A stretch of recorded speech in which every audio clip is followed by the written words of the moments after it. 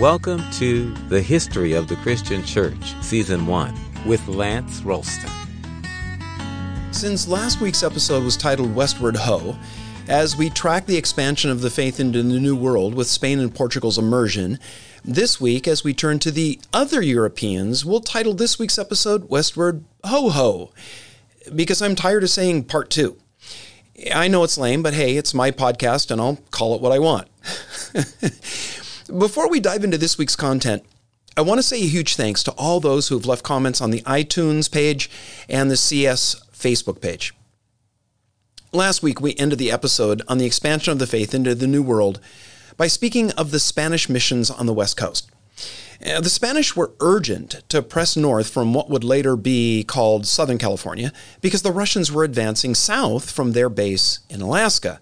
And as any history buff knows, they'd already established a base at San Francisco. Russians weren't the only Old World power feared by Spain.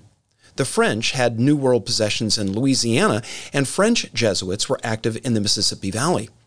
Some dreamed of a link between French Canada and the South down the Mississippi River. The gifted linguist Father Marquette sailed south along the Mississippi and attempted a mission among the Illinois Indians. While in Quebec, he'd made himself master of 7 Algonquin languages and gained a mighty reputation as an Indian-style orator. He combined preacher, pastor, explorer, and geographer into one person. His writings contributed to the local knowledge of Indian peoples, culture, and agriculture. As any high school student knows, the French were to lose New Orleans and the western Mississippi to Spain, while eastern Mississippi went to the British. But French Carmelites, as well as a 16th century branch of Franciscans known as the Recollects, and the Jesuits, accomplished much in French possessions before the expulsion of the Jesuits in 1763. They had attempted a failed mission to the Sioux, but nevertheless, French Roman Catholic influence remained strong in Canada. As I tell these ultra-bare sketches of mission work among the New World Indians, it can easily become, just a pedantic recounting of generalized information. A sort of Europeans came, Indians were preached to, churches were planted, movements happened, some guys died, blah, blah, blah. Our goal here is to give the history of the church in, of course, short doses. And that means that if we're to make any headway against the flow of it all, we have to summarize a lot. But that works against the real interest in the history and what makes the story exciting. It's those individual stories of specific people that make the tale come alive. Jesuit, Franciscan, and Protestant missionaries, and just ordinary colonists who weren't set on a specific mission, but were real deal born-again followers of Jesus who came to the New World to make a new life for themselves and their descendants, and just happened to share their faith with the Native Americans, and they got saved and started a whole new chapter in the Jesus story. Well, that's where the good stuff is. So let me mention one of these Jesuit missionaries that we've been talking about who brought the gospel to Canadian Indians. Jean de Brébeuf was born to a family of the French nobility and entered the Jesuit order in 1617. He reached Canada 8 years later. He learned Algonquin and lived among the Huron for 3 years. After being captured by the British, he returned to France, but renewed his mission in 1633. He founded an outpost called the Sainte Marie among the Hurons in 1639. The mission was destroyed by the Iroquois about a decade later. Because de Brébeuf was tall and strongly built, he became known as the Gentle Giant. Like the Jesuits in Paraguay that we looked at in the last episode, he could see ahead into how European colonists would bring an unstoppable challenge to the Indian way of life, and advocated that the Hurons withdraw into a secluded missionary settlement in order to preserve their culture. He's an example of the heroic pioneer Jesuit, of which there were many, whose missionary life ended in martyrdom in the field. De Brébeuf stands as a little-known but ought to be lauded example of the fact that not all Europeans who came to the New World, and especially not all missionaries, conflated following Christ with European culture and lifestyle. That's an assumption that many moderns have, that it wasn't until the modern era that missionaries figured out that people could remain in their culture and still follow Jesus, that they didn't have to become converts to Western civilization before they could become Christians. While it certainly has been true that some missions and eras equated the faith with a particular cultural milieu, throughout history, most believers have understood that the true gospel is transcultural, even supercultural. Many Jesuit missionaries in the New World, like de Brebeuf, tried to preserve the Native American cultures while filling them with the gospel. They saw the emerging European colonies as a threat to the Indians and wanted to protect them. With the end of the 7 Years' War, or as it's known in the United States, the French and Indian War, French Canada became a British possession. The Jesuits, who were on the verge of being banned from the New World, expanded their work among the Indians to include the Mohawks, Oneidas, Cayugas, and Senecas, as well as those Algonquins yet unreached in Quebec. While converts were made among the Iroquois tribes, the majority remained hostile. Among the converts, there was a huge problem with disease introduced by the missionaries themselves and the influence of alcohol brought by Europeans. Indian physiological tolerance to hard alcohol was low and addiction quick. Jesuit missionaries reached the Hudson Bay area and baptized thousands.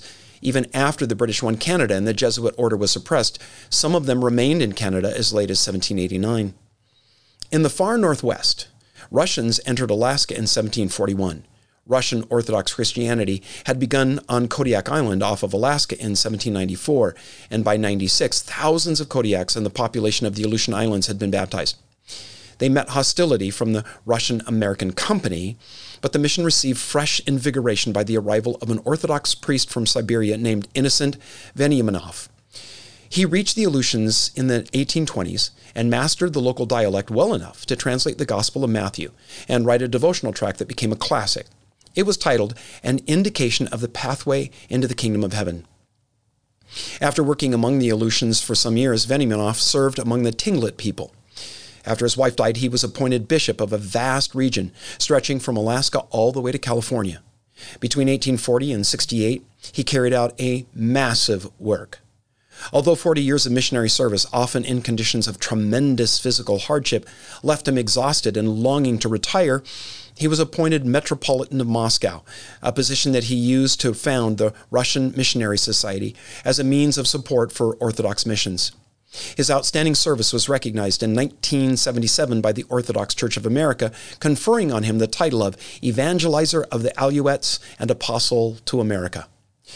Alaska was sold to the United States in the 1870s, but the Orthodox Synod created an independent bishopric to include Alaska in 1872. By 1900, there were some 10,000 Orthodox Christians in the diocese. Of the 65,000 Alaskan and Aleutian people today, some 70% claim to be Christian, and many of those belong to the Orthodox community. The Roman Catholic orders had a great advantage in missions due to their central organizing body called the Sacred Propaganda for the Faith. Today, this structure is called the Congregation for the Evangelization of the Nations. In contrast to the Roman monastic orders and their missionary zeal, Protestant churches had little missionary vision in the 16th century. When they engaged missions in the 17th, they had no organizing center.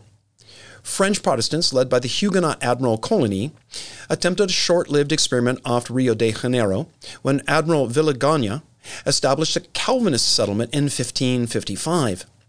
It folded when the French were expelled by the Portuguese. A more permanent Calvinist settlement was made by the Dutch when they captured Pernambuco, a region at the eastern tip of Brazil.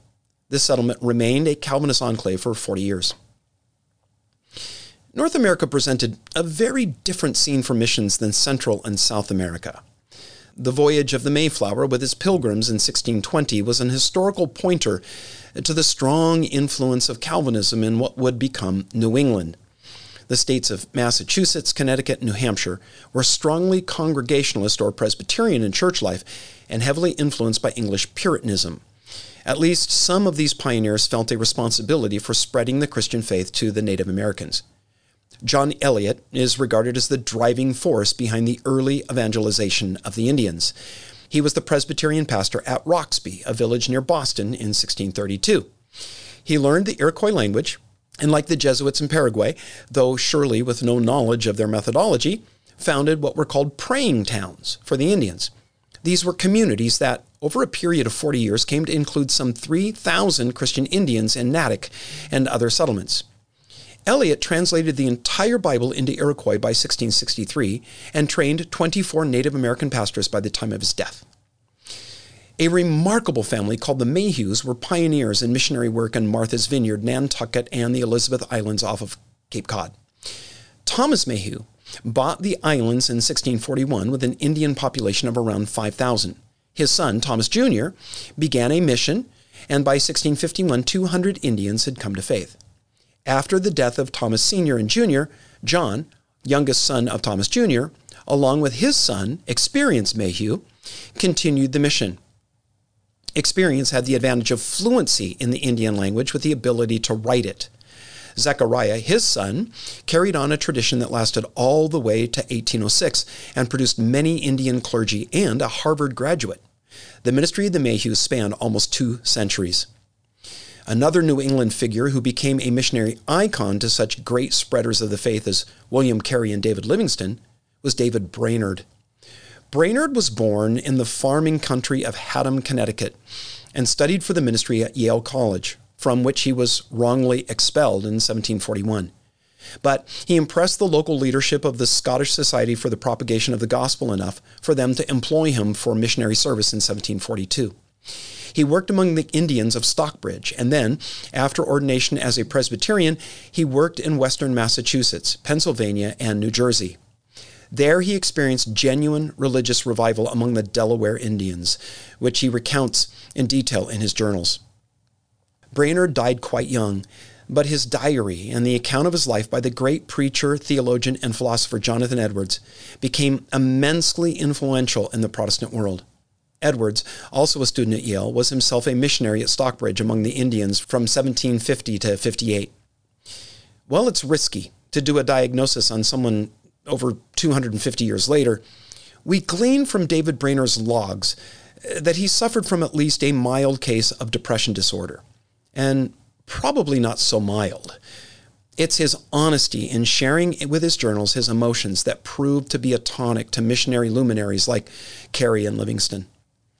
New England Presbyterians and Congregationalists were matched by other Protestants in their efforts among the Indians. Episcopalians and the Missionary Society of the Church of England achieved some success in evangelizing them. Work among the Iroquois of New York was initiated by Governor Lord Bellomont and a converted Mohawk chief known as Joseph Brant, who helped establish a Mohawk church. Queen Anne of England even presented silver communion implements to 4 Mohawk Christians in London in 1704 for use in one of their chapels. In Virginia, the Royal Charter declared that one of the aims of the colony was the conversion of Indians. The first minister of the village of Henrico, Alexander Whitaker, did significant missionary work and introduced the Indian princess Pocahontas to the faith. By the way, Pocahontas was her nickname, which roughly translates to Little Hellion. Her real name was Matawaka, but she was so precocious as a child, her nickname became her favored label. Whitaker established a college at Henrico for the education of Indians, and there were appeals for funding for Indian missions back in England by King James I and his archbishops, so that one of the 6 professorships at the College of William and Mary was set apart for teaching Indians. Methodists had the example of John and Charles Wesley, when they were Anglican priests and missionaries for the Society of the Proclamation of the Gospel in Georgia from 1735. Though John's primary assignment was a chaplain for the English settlers, he tried to reach out to the Choctaw and the Chickasaw, but he had little response from the Native Americans. And no wonder, since he'd later say that he was most likely unconverted at that point. After his break with the Church of England, Wesley's chief lieutenant in the New World was Thomas Coke, who became a driving force for Methodist missionary work, attempting a mission in Nova Scotia in 1786, before being redirected to the West Indies by a storm. Methodist missions came into their own in the 19th century after Coke's death and took the form of frontier preachers and what were called circuit riders under the direction of Francis Asbury, who traveled some 300,000 miles on horseback in the cause of the gospel, and whose vision included both Indians and black slaves for Methodist outreach. By the time of Asbury's death in 1816, Methodist membership had risen from just 13 to 200,000 over a 30-year period. The 19th century in North America saw the far north reached by Roman Catholics, Anglicans, and Methodists. The 19th century was a time of extraordinary development in North America, despite the ravages of the Civil War in the 1860s. Great numbers of immigrants flooded into the country from Europe, estimated at 33 million between 1820 and 1950. Of British immigrants between 1850 and 1900, 65% of them found their way to the United States. of African Americans, whereas only some 12% belonged to the church in 1860.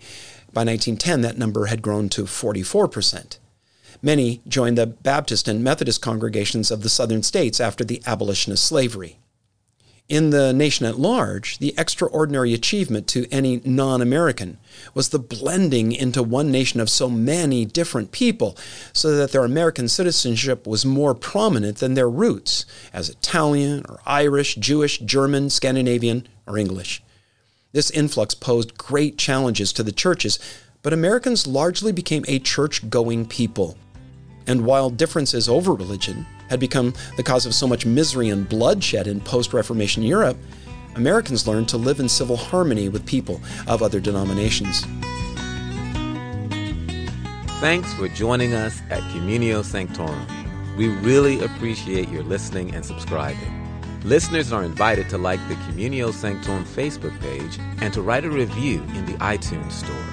For both Facebook and iTunes, search for History of the Christian Church. Looking forward to joining you next time.